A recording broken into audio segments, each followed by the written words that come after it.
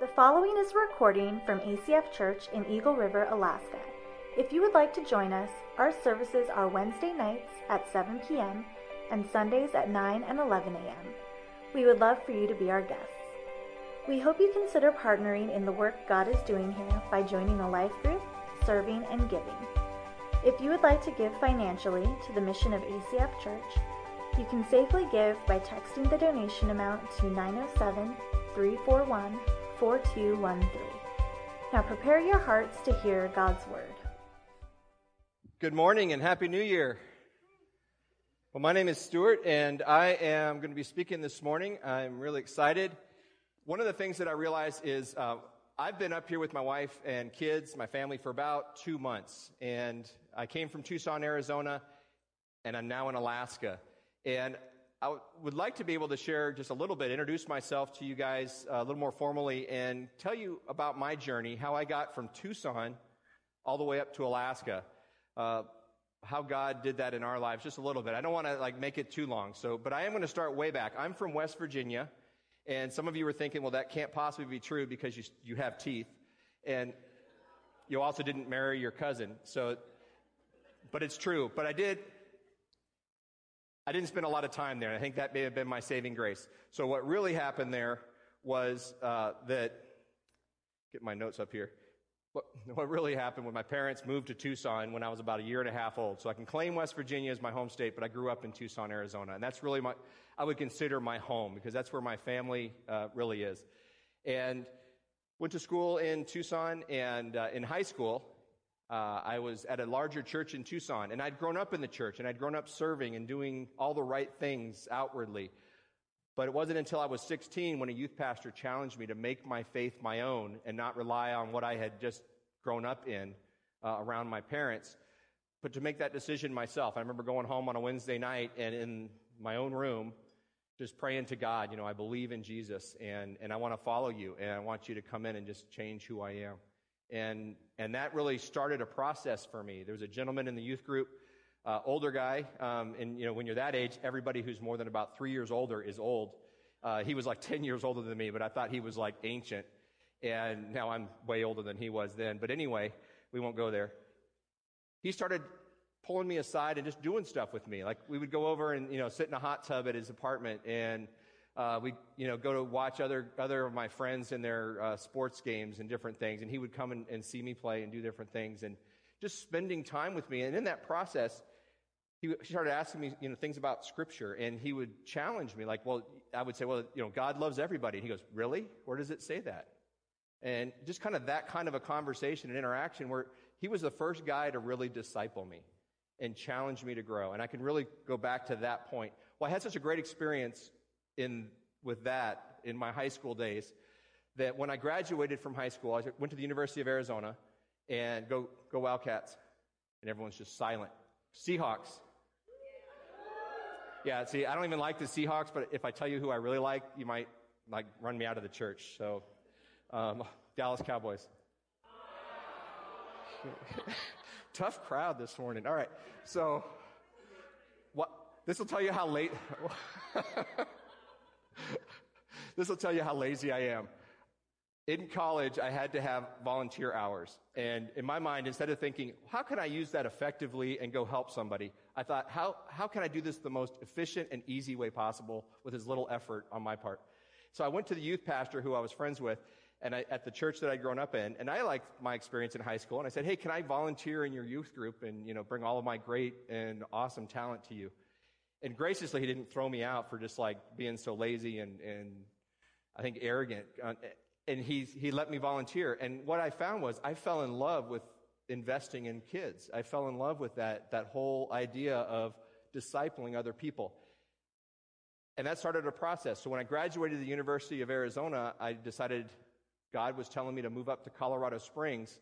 I knew I would eventually work with youth. I was hoping full-time, as a youth pastor, but I wasn't really ready yet to go to seminary and get that training that I felt I needed to do that.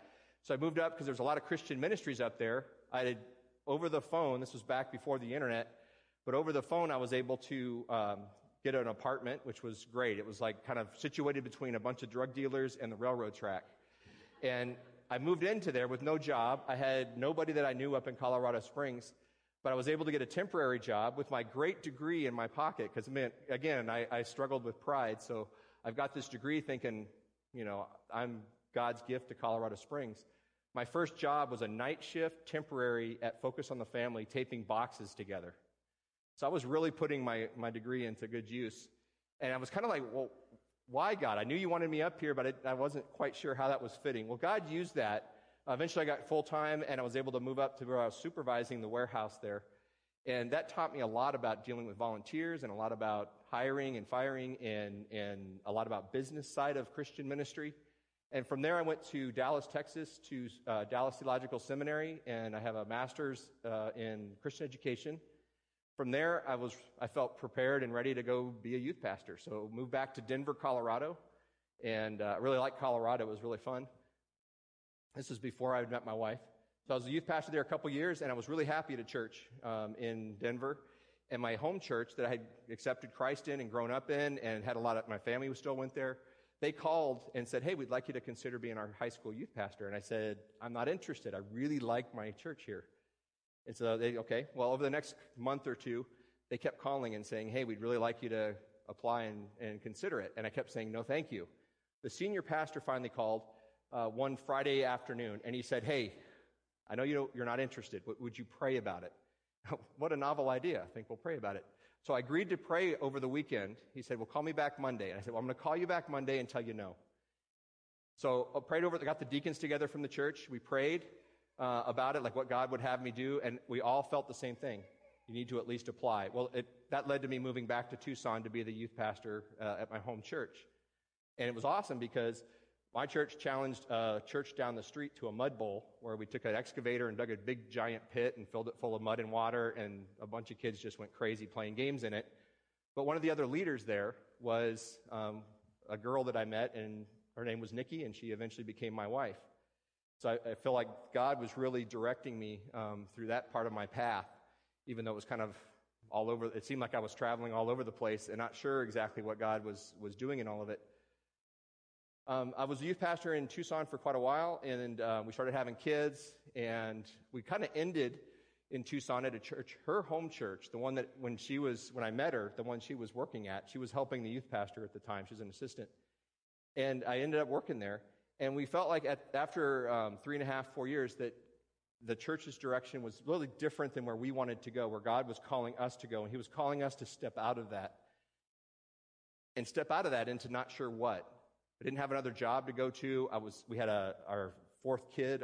I have 4 girls, by the way, 9 years old, 7 years old, 5 years old, and 16 months old right now. And so we were expecting a child. So it's a great time to quit a job and go into nothing. My wife's father owns a roofing company, one of the biggest ones in Tucson, and he suggested, hey, you've worked for me over the years. Why don't you start your own specialty roofing company? So I did that in the summer in Tucson. Don't recommend it. I don't recommend roofing ever, but if you have to roof, don't do it in Tucson in the summer. It was a lot of work. That's what I've been doing for the last year, about a year and a half. So how did I get to Alaska? Well, we were wanting to be back into ministry, full-time if possible. And we weren't quite sure, but we've been very selective at this point. Because when you got a family, you want to make sure it's a good fit for everybody. And so we were looking a little bit, but we were kind of like a little looking. And I was roofing, and I remember being on a job where I was subcontracted out for this big commercial job. I've been doing it for about 3 weeks. We had a crew working, and I was supervising that crew, and up there working, we're lifting things, and I don't mind, I was kind of enjoying the physical part of that job. And if you've ever opened a 5-gallon bucket, they have that pull tab around the lid. Well, I'd lifted a bunch of stuff, set it down, and I went to open it, and I just jerked the pull tab, and I just went to my knees, so my back gave out. And I thought, in the past, I pulled my back, and not a big deal.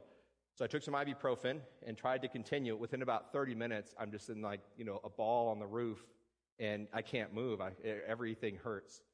And so I called the guy who's over the whole job, and I'm like, hey, I'm done. I can't, I did something really bad to my back. I think I'm going to have to crawl out to the truck, which I actually had to do, which was really nice at a really nice resort area we were dealing with, and I was crawling across the parking lot to the truck.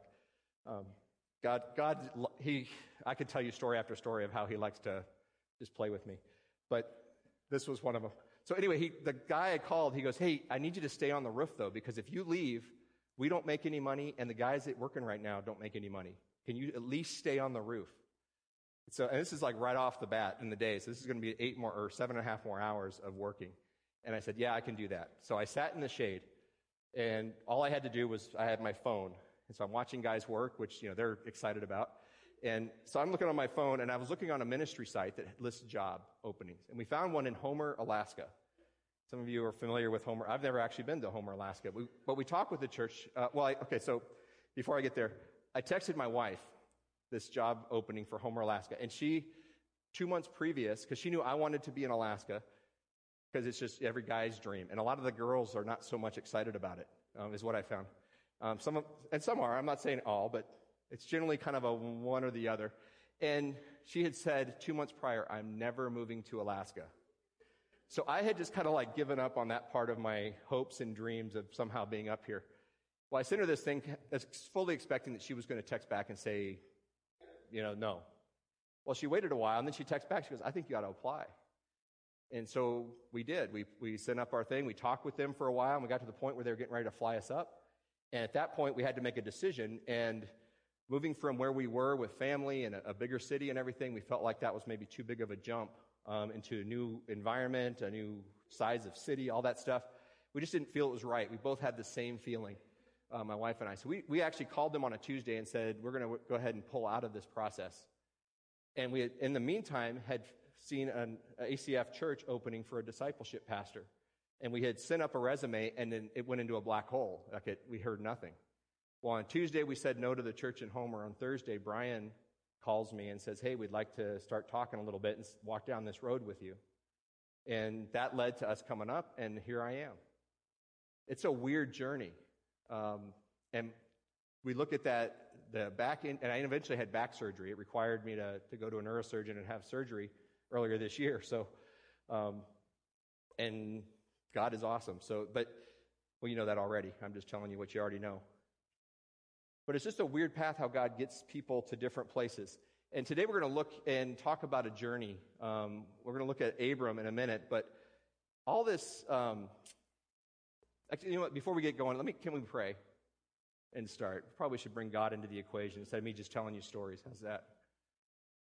Dear Heavenly Father, I want to thank you for this morning. I want to thank you for just your incredible love for us, Lord. And I thank you that through our journeys, that through the paths that you have us walk, we can see you, a loving God, a caring God, a God who is not far off and uninterested, but Lord, a God who is intimately aware of all of our details of our lives and the hopes and the dreams and the struggles and the hurts and the pains. And that you are not unconcerned and uncaring, Lord, but you are loving and you are merciful. Lord, we ask that you would join us this morning as we look into the story of Abram and we see how you have designed us and how you have designed discipleship. We love you. In the name of Jesus, we pray. Amen. There's a preacher, and his name is Andy Stanley, and some of you may have heard of him. He's pretty well known, and he's one of my favorite. I love reading some of what he's written. I love hearing him speak. He's really challenging. He's got some really good insight, and he wrote a book called The Principle of the Path, and in that book, he makes a statement, and his statement is this: direction, not intention, determines destination. Direction, not intention, determines destination. And his point really is this. His point is, none of us starts out in life with the intent of being poor or unhealthy or having a broken home or not succeeding. You don't start out intending that. You intend to be wealthy, healthy, have a great job, a great family, a great marriage. You intend to do good things and to be a good person in life. But there's a difference between what we intend or hope to become and then the steps that we take to get there. A lot of times we intend this, but yet the path we're walking is taking us over here. If you want to be wealthy, but yet you're buying $7 lattes at Starbucks every day and you're buying cars on credit and you're unable to live within the money that you're making, you're not on the path to wealth. You're on a different path, even though you're intending to be over there. And that's his point, is there's a path that we walk. So direction, not intention, determines where we end up. That's his point. And that really got me thinking about discipleship here at ACF Church.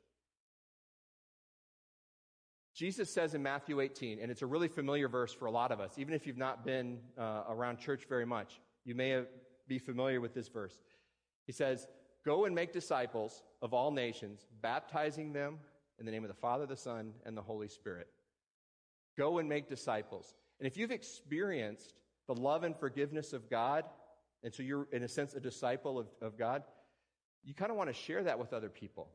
And maybe you're sitting here and that's you, and you want to, and you're doing that. Maybe you're sitting here and you want to, and you're not quite sure what that looks like. Maybe you've not experienced that yet, and that's great. You picked a great Sunday to be here, to really hear, I think, God's heart in all of this. But it brings up the question, well, how do you make a disciple? He didn't put an asterisk after that phrase and say, well, these are the 8 steps that you got to take to do it, or this is the program you got to develop in your church to make it happen. He kind of leaves it open-ended and a little vague. And so the question in my mind as I read that is, well, how do you make a disciple? And then before that is, what is a disciple? Am I a disciple? And how do I know I'm a disciple? Quite simply, the word disciple here, and I'm going to use a really big theological definition. It means learner. A learner. That's all disciple means here, is a learner. Someone who voluntarily follows somebody else. That's what a disciple is. If you have your Bibles, I'm going to ask you to open up to Genesis 12. And maybe it's on your phone, or there's one in the seat in front of you, or you brought it with you. It'll also be on the screen behind me. But we're going to look at the story of Abram in Genesis chapter 12. And Abram eventually becomes Abraham. And God chooses to bless Abraham and makes him multiply into nations. I mean, God just absolutely gives him wealth and offspring and watches out over him. And from him, he really is the first Hebrew. He's where God is picking a chosen people, and he picks Abram, later becomes Abraham, to start that process. But up to this point, we don't hear anything about Abram except for at the very end of chapter 11, where his dad's mentioned, and his dad dies, and then you have Abram. And we pick it up here in chapter 12, and Abram is really nobody. He's in just a normal land, worshiping their gods, doing their culture, their thing. There's nothing special. He's not standing out necessarily to God as somebody. He doesn't know who God is at this point, so he's not necessarily following God. He's just doing his own thing. And God says, I'm going to bless him, though. So he's doing his own thing there. He's doing pretty good. And this is what we find. It says in verse 1 of chapter 12 of Genesis, "Now the Lord said to Abram, go from your country and your kindred and your father's house to the land that I will show you. And I will make of you a great nation, and I will bless you and make your name great, so that you will be a blessing. I will bless those who bless you, and him who dishonors you I will curse. And in you all the families of the earth shall be blessed." And so Abram went, as the Lord had told him, and Lot went with him. Abram was 75 years old when he departed from Haran. I'd like to tweak Andy Stanley's statement. Remember, he said, direction, not intention, determines destination. And I'd like to tweak it a little bit as we look at discipleship and this whole process. And I'd like to tweak it to where it reads, direction and movement determines destination. Direction and movement determines destination. If we want to get somewhere, we've got to face the right direction, and then we've got to start going that way. That's all I'm really saying. And I think we'll see that this is a formula that God has given us. I'm sure Abram's friends were kind of looking at him like, well, what are you doing? You're 75 years old, you're established, you've got everything kind of worked out, and you're leaving? You're going to a place, and where are you going? Well, I don't know. I'm going that way. God said to follow him. He didn't say where I was going. He said to a land that I will show you, not to this point that you know of. Abram had never been there, but he was still willing to go. So I'm sure his friends thought he was maybe spending a little too much time in the cannabis tent, but he still heard God, and he went. The first step in being a disciple of Jesus is to understand that a disciple of Jesus turns and faces God. A disciple of Jesus turns and faces God. about a week and a half ago, I was coming from the area right here at the church, and I don't remember how many of my kids. I have 4 kids, and it's like sometimes I don't remember if I have 2 of them or 4 of them. I still had some sanity I could think, so I probably didn't have all of my kids. But we were getting on the Glen, and we were going to go down to Muldoon. And as I'm getting on, I accidentally turned down the little road to go to Palmer, and so I got on the wrong way on the Glen. And so then I'm like, well, I got to go to North Eagle River, got to go across the freeway and everything. And my kids are like, well, why do we have to turn around? So we're going down that way. We have to go that way to get there. Why can't we just keep going this way and get there? I said, we got to be facing the right direction, or else we're never going to get there. And so they kind of got that lesson a little bit. Growing up in Tucson, one of the things that we did, we swam a lot. It's one of the ways you survive the summer is you spend a lot of time in pools. And I was actually amazed at how much people swim up here as well. But there you do it outside, and it's refreshing. And here, thank God it's a heated pool. But we played a game growing up, and maybe you did too, called Marco Polo. And this is a game where whoever's it closes their eyes, and they don't ever cheat, and they say Marco, and then everybody else says, you guys are really good at this game. And if you're it, okay, I grew up with brothers, and if they were playing, or if I had some friends over, maybe their friends, my goal was to get them out now. And so I would, as I'm saying Marco, they're saying Polo, I'm not just trying to grab anybody who's making a noise. I'm like zeroing in on my brother. I'm going to get him first. Or maybe his friend who was making fun of me earlier or something. I'm just trying to get back at people, kind of that's my time to take it out on people. So I'm like, every time I say Marco and they say Polo, I turn and I face that direction. And I'm like a Terminator then. I'm just Marco, Marco, Marco. And you're just trying to listen and just trying to go after that one voice. And in life, there are so many voices that are really vying for your attention. And some of them are really good things, like your job and your family.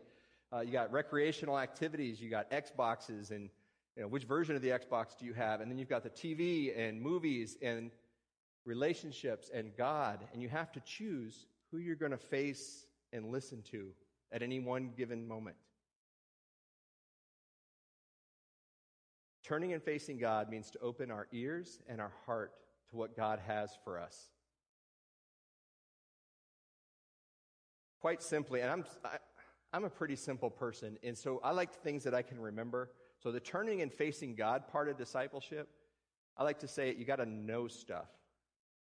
You got to know what God wants you to do. Otherwise, how are you supposed to do it? You got to know who God is, or how can you respond to him? You got to know who you are as God views us to understand that. So turning and facing God means to know stuff. And God's made it already clear who he is and a lot of what he wants from us in Scripture. He used a bunch of different authors over thousands of years who wrote as they were led by God, and we compiled it into what we now have in the 66 books of the Bible. And God can speak to you any way he wants. I'm a parent, and if you're a parent, God is going to use your children to speak to you sometimes, because sometimes they say things like you think you're making a point and they say something in response and it just stops you dead in your tracks and you realize, wow, my kid's pretty smart and I'm not. I just lost this battle. And so you hear that, and sometimes God can speak to you in your gut. The Spirit moves and it's like, I shouldn't be where I am. I need to do something different, or I need to move out of here, or I need to move from Tucson to Colorado Springs. Sometimes he uses a friend, someone who can come alongside and encourage you, and he wants you to know that he loves you and cares for you. And sometimes he wants to kind of, a good friend will smack you in the back of the head sometimes. Like, what are you thinking? God can use all these things, but we have to keep in mind that he never contradicts himself. So we always have to go back to Scripture to understand what God wants and how God wants us to relate to him and see him and view him. How he wants us to understand who we are before him. When a coworker wants you to lie to cover up one of their mistakes, you have a choice to make. I know I serve a God who doesn't lie. He doesn't say one thing and do another. And so I can respond to him. I can turn and face and respond to that. Or I can turn away and choose to do something different. When I was a kid, okay, I said I had two brothers growing up. One of them has since died, but the one who was still alive, when we were in junior high, we were fighting like crazy. And I was a skinny little runt. If this was junior high, so I was really skinny. When I graduated high school, I was 6'1", and I was 140 pounds. And I was drinking milkshakes and eating steak. My mom was trying to make, I looked sickly. I was so tall and thin. And, yeah, sin's not a problem. My New Year's resolution. But anyway, so I'm fighting with my brother. I didn't fight with him physically very often. Early on we did, but he was not a skinny little runt. And he slugged me a few times when we got in. Guys, I have 4 girls, and it's just nothing but drama at my house. I grew up with boys, like brothers, and it was drama for like 3 seconds, and then it was done. And then okay, let's play some more. It was just, you deal with it and you move on. There was no grudge, there was no drama, it was just dealt with. But we moved on from the physical, and we kind of got into that, just the verbal, just ripping each other apart and being sarcastic and, making each other hate each other. So there was one day I can remember, I don't know what we were fighting about, because you never do. You find yourself in it. And this is how spiritual I was. I went to my room, and I remember praying to God, help me win this fight. Because I was in the right. I always am. And then I did the hugely spiritual thing. I took my Bible, and I opened it up, and I was like, speak to me. Put my finger on it, I opened up to Psalm 133:1, and it says, behold how good and pleasant it is when brothers dwell together in unity. God was telling me, knock it off, you idiot. He was even using my great Bible study methods to speak to me. And I got it. He flicked me in the back of the head. And I was wanting to learn. Even in my arrogance there, I was wanting to learn. So I called my brother in, and I read him the verse, and it just diffused the whole argument. We were done. Like that, you couldn't argue after that. What do you say? God's telling you guys to knock it off, so I guess we have to knock it off today. We were willing to face God and hear what he had to say, even when I really didn't want to hear that. And because of that, we were able to diffuse a situation and help a relationship with my brother. So the first step in being a disciple, we got to face God. The second thing that we need to understand to be a disciple of Jesus moves in the right direction. Abram didn't hear God tell him, hey, I want you to uproot everything you've worked so hard for over your entire life. I want you to separate from your family and your friends and all that security, and you kind of know the area, you know how to succeed here. And he goes, nah, God, I'm good. Go find someone else. I'm happy with where I'm at. Abram didn't just hear what God had for him and his path in life. He had to start walking, and he left. I'm sure that he got some flack for that. Another way to think about moving in the right direction, again, I like simple. So if facing God is knowing stuff, then moving in the right direction is doing stuff. You got to know stuff and you got to do stuff. We like safety and security. I think Abram liked safety and security, but yet he still responded when God said move. He moved, and he moved in the direction that God had told him to. I like knowing that we serve a God who loves other people. I like knowing that we serve a God who loves homeless. He loves the orphans. He loves the hurting and the downcast and the depressed. God, I love serving a God that loves those people. But I don't necessarily want to go do that stuff, because that means I got to get off my couch, get in my truck, maybe drive into Anchorage to do something about it. That's a lot harder. That takes time and commitment, planning. That means I have to give up other stuff that I want to be doing, like, just sitting and watching Netflix. What would happen if a new recruit in the military shows up at boot camp, and they're standing there, and there's push-ups being done, there's guys running by, there's people yelling and screaming and spit flying, and the drill sergeant's like, hey, what are you doing? Well, a lot of people are kinesthetic learners. I'm not one of them. I don't have to do stuff to learn it. I'm just going to sit over here, and I'm going to watch you guys. I've read a lot of stuff online. I've talked to some buddies that were in the military. I know how this works. I know what you're trying to do. You're trying to develop character, pull me down, build a team. You do all these. It's really cool. I love it. But I got it. Can I talk about your philosophy of training? What would happen if a journeyman's apprentice showed up at the job site and kind of had the same attitude, like, I've watched some YouTube videos last night on how to wire this house. I really don't need to go do switches. I get it. I've done it. Not a big deal for me. I think I'm just going to sit over here. If that's all right with you, I want to learn. I'll just learn best by watching you do your job. Yeah, not going to go over too much. Doing stuff must accompany knowing stuff, or we've missed the point completely. And a lot of times we settle for that substitution of just the knowledge gained without the action or the change in my heart. The recruit has to trust his superiors that their actions and requirements are for his best interest. The journeyman's apprentice has to trust his supervisor, that he's got his best interest in mind, that he's training him for his career of his own, or else nothing can happen. And when we find out what God wants from us, we have a choice to make. We can trust God and respond to that in action, or we can do something else and walk a different path and just walk away knowing what we should do without actually doing it. When we got serious about moving up to Alaska, the pressure from our friends and family got greater.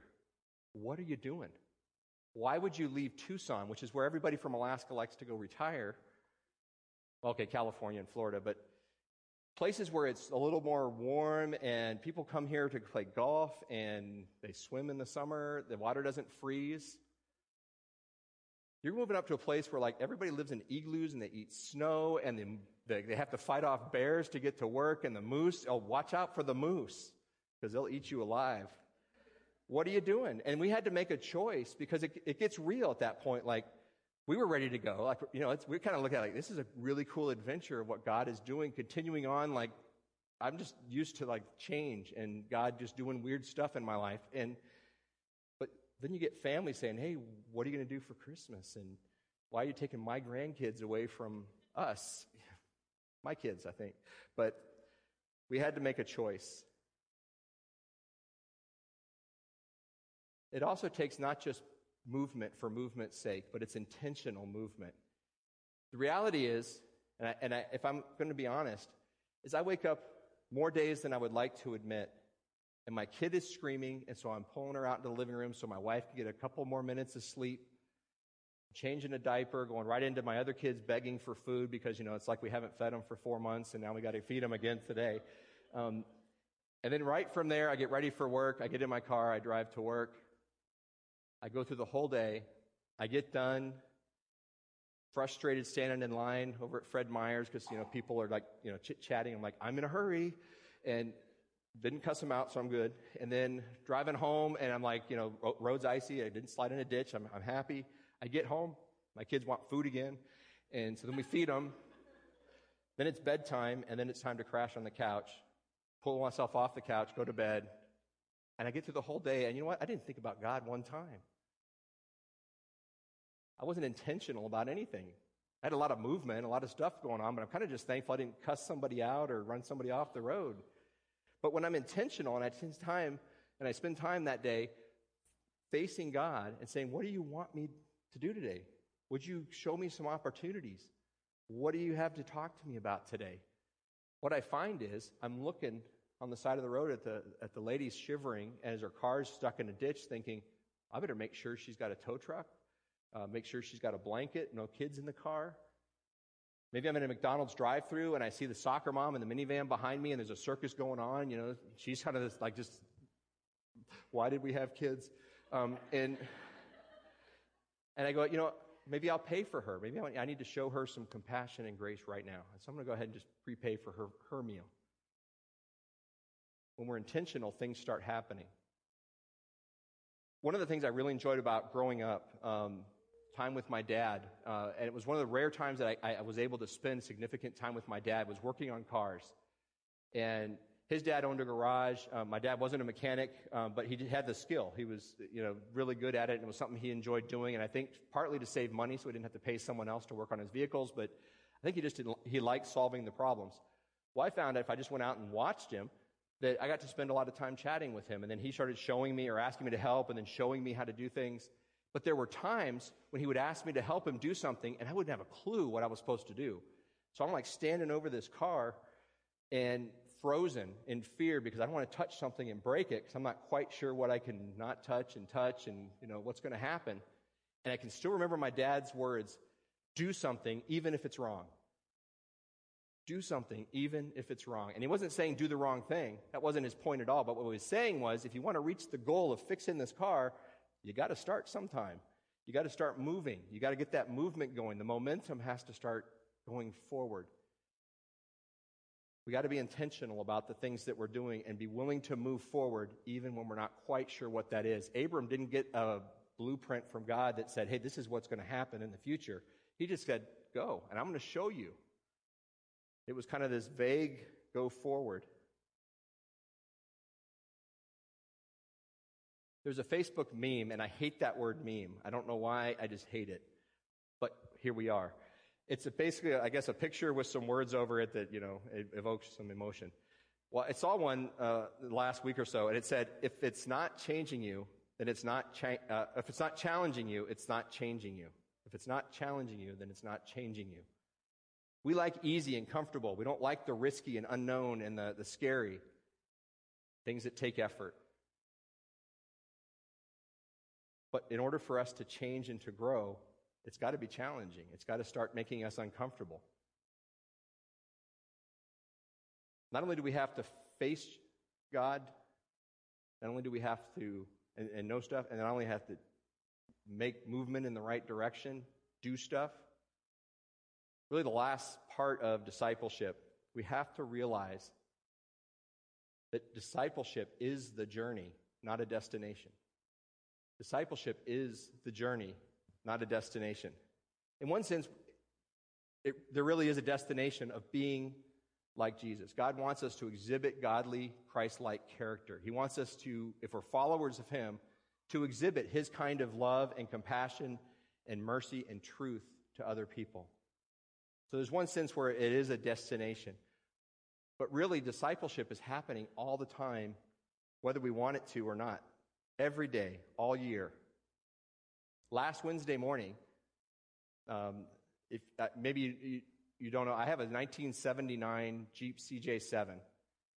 And up to this point, when I was in Tucson, it was kind of parked most of the time. It was my go four-wheel driving, play for a little bit vehicle. So it didn't have to run very decently. It just had to kind of keep moving. Well, we sold my wife's car before we moved up here, and so we have my truck and my Jeep. She's been driving my truck, and I've been driving my Jeep every day in the cold of Alaska. And it has a way of revealing all the little things you forgot to take care of or kind of like ignored, turn the stereo up and maybe that noise will go away. So since I've been here, I've been nothing but working on this poor Jeep. And so Wednesday morning I go out, getting ready to come out. I'm all, got my nice clothes on, set in the Jeep, start it right up. Like, yeah, it's running great. And go to shift it into gear and it won't move. Like, it's not shifting at all. It's automatic transmission, not doing anything. And like, okay, what is it? So I start looking. I look over and there's just a pool of red transmission fluid out in the driveway. And it's always leaked a little, but never that much. And it was clear. It was just kind of like spewing it out. And at that point, you're starting to think, okay, what is, so you start looking, not sure. I'm getting madder and madder. And I'm starting, you start wanting to I might start wanting to pound the steering wheel or, maybe say some things to God that I should probably keep to myself. And I look up and through the window is my 7-year-old daughter just waving, smiling. She just wants to say, bye, Daddy. And God just pierced me to the core. And it was how you react to this and other situations is teaching your daughter something. And it stopped me from, I was still angry inside, don't get me wrong. I was still like, God, why? But I decided, so I'll smile back at her. And I have to kind of roll with this punch. God was kind of teaching me to, tone it down a notch and let's walk through this path. Total aside, after last service, somebody came up to me and says, hey, I'm a mechanic. Let me go look. I have the transmission in my truck right now. Pastor Brian, on New Year's Day, I told him, I said, yeah, it's not moving. It's clearly leaking from the front of the transmission. He's like, hey, bring it over. We'll take it out. And so I took it over to Pastor. He actually had to come tow it over to his house. And on New Year's Day, we sat under my Jeep, and in about an hour and a half, 2 hours, we had the transmission pulled out of my Jeep. So now it's sitting in my truck out in the parking lot right now. Well, somebody after first service came up and said, hey, I'm a mechanic. Let me look at it. Because I'm worried if it's $30 repair or $1,500 repair. I just don't know. So he goes out and looks at it and, plays and does whatever, I'm mechanical. I'm not a mechanic. And so he does whatever he's doing. He's like, you need a seal and a little sleeve and you'll be fine. So like $30. So I'm happy that looks like the direction we'll be moving forward. But God provides, and it's kind of fun, this path. But I didn't know that Wednesday. I was just still upset.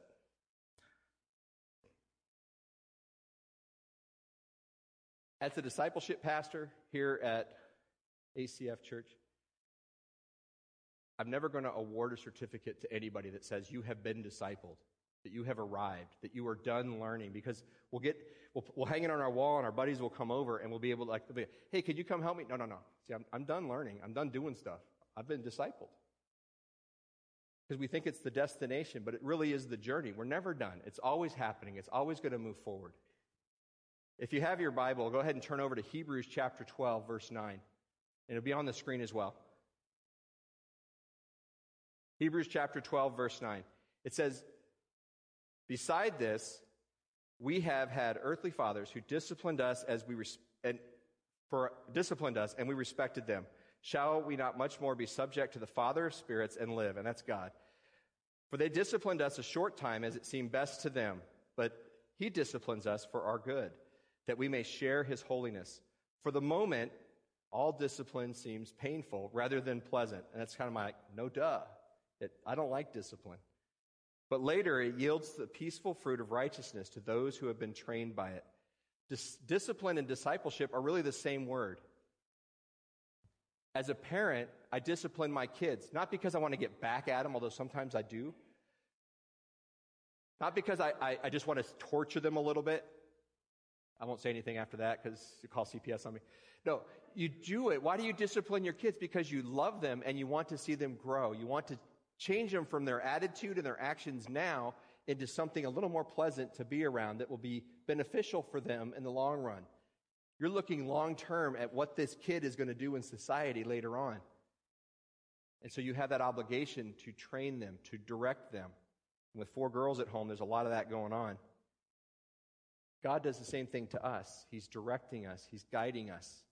And we have the choice to make movements in that, to face him, to receive what he has to say and to do something about it. Or we can kind of just go, you know what, I really don't want to do that discipline or discipleship thing today. I don't want to learn anything. I'm kind of done right now. I'm going to face my own direction and see how that works out. And we'll see if that path leads to where I really want to go. One of the things I like to say is I like to have learned, but I really don't like the learning process so much. I read a lot, and I learn to do things a lot. You know, I'm one of those, I'll watch a YouTube video, like on my transmission. I've already watched 30 videos on different aspects of it and read articles on what people think it could be and how do you fix this and all that. But the learning process is tough and challenging. When I was I know it's hard to believe, in Tucson, I actually grew up skiing. And they had a little mountain that was open for like a month and a half every year, maybe, if it was a good year.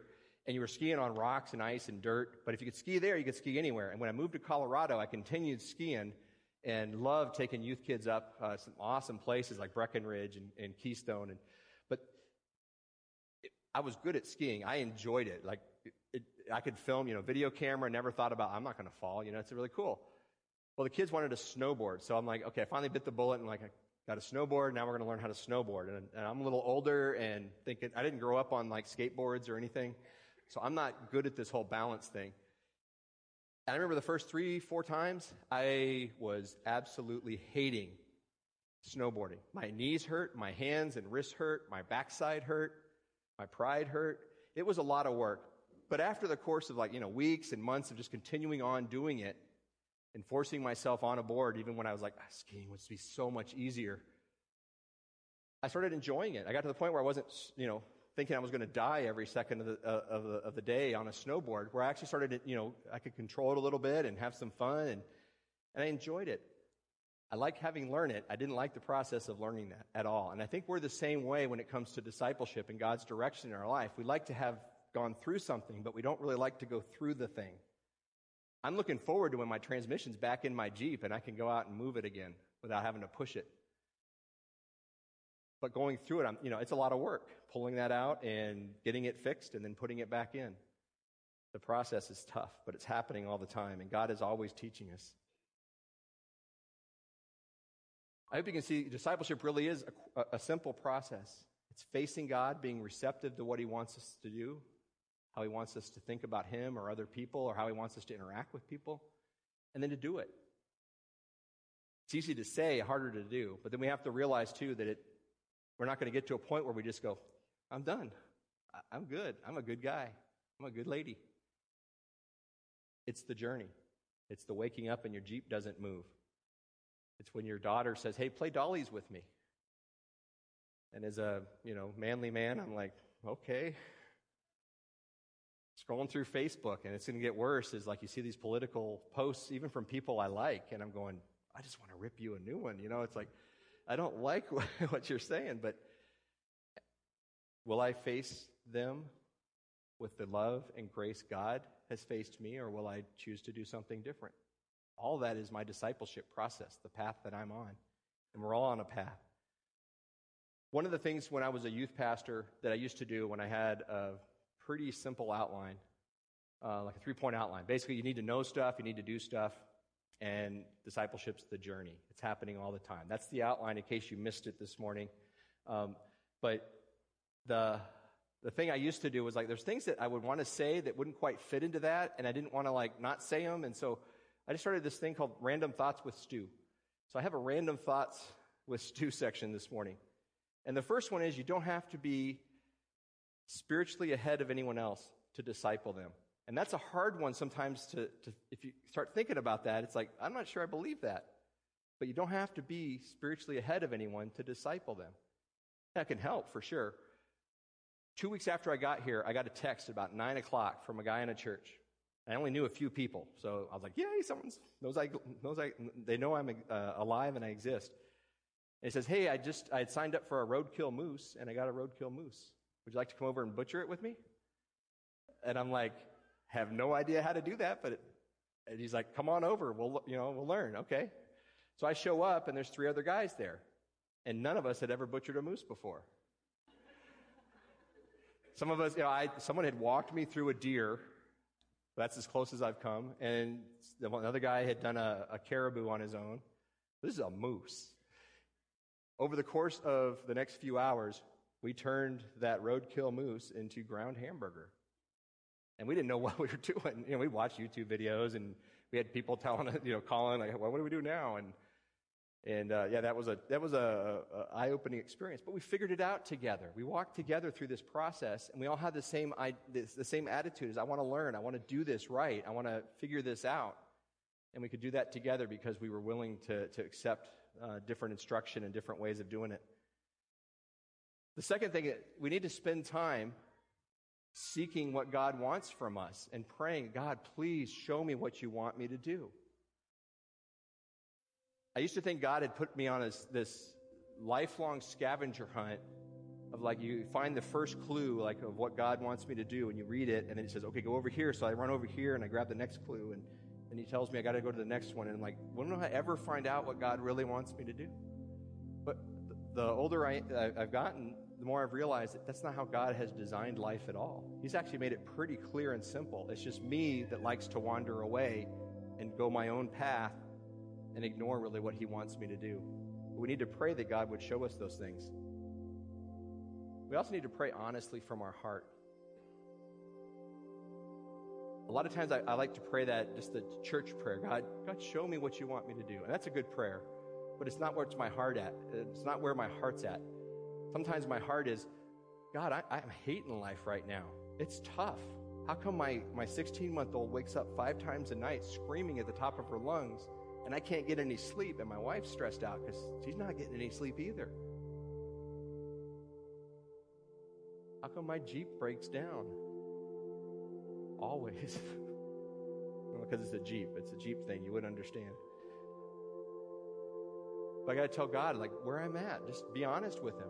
God, I want to follow you. I want to find what you're teaching me in this situation. And I don't see it. Help me to see it. So how do we disciple others? We kind of looked at what a disciple is, how we go through that process. Well, how do we disciple others? It's really quick, and because we're a little over, I'm going to go through it really quick. First one is to spend time on their journey. Take time out of your life. Walk into their life. See what gets them excited and makes them joyful, see what they're struggling with, the hardships they're carrying. Walk with them for a while. And while you're there, the second thing, which is just love them like crazy. Love somebody else like crazy in that. Show them God's love and His acceptance and His mercy. Be there for them. And the last one is bring them into your journey. Let them walk in your journey. When I was a youth pastor, one of the things I loved to do if I was running errands, instead of running them by myself, I would call up some kids. Hey, you want to come with me? I'm going to go to Home Depot. I'm going to go to Michael's. Yeah. Imagine captain of the football team wanting to go to Michael's with the youth pastor. Yeah, that's weird, but they do. They get to see how I go about life, how I drive my car as I'm getting there. Someone cuts me off. How do I react? How do I treat the person who's behind the counter who's fumbling with coupons or whatever it is? And it's all those things are my opportunity to draw someone else in and show them how God is working in my life. So I draw them into my journey as well. I don't want this to sound like an advertisement this morning for ACF groups, but I'd be kicking myself if I didn't mention this. At our church, we have what we call ACF groups, and we have 3 different flavors, if you will. We've got kind of social groups and growth groups and life groups, and there's a lot of overlap in those groups, but they all have a kind of a common core, and that really is people, smaller communities, walking through life together.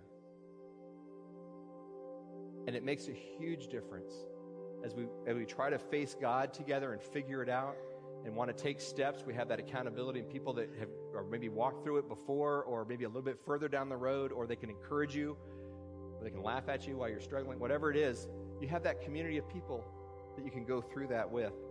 I want to encourage you that if you're not part of one of our groups, really consider whether that would be a good thing for you this year. And I challenge you, join one and see if God doesn't start to walk with you on this path and call you to do some crazy stuff. Then you got to make a decision. We're all on the same life journey together, and the choices that we make every day, every minute, how we respond to God moving around us will determine if we're being discipled and if we're discipling others. Would you pray with me this morning?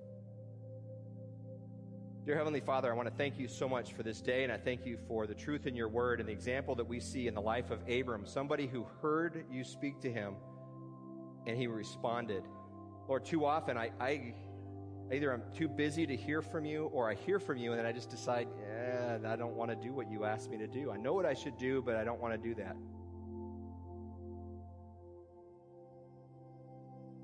Lord, I pray that you would walk with us through this journey of ours, that you would show us the next step, and that we would be bold enough to take the next step.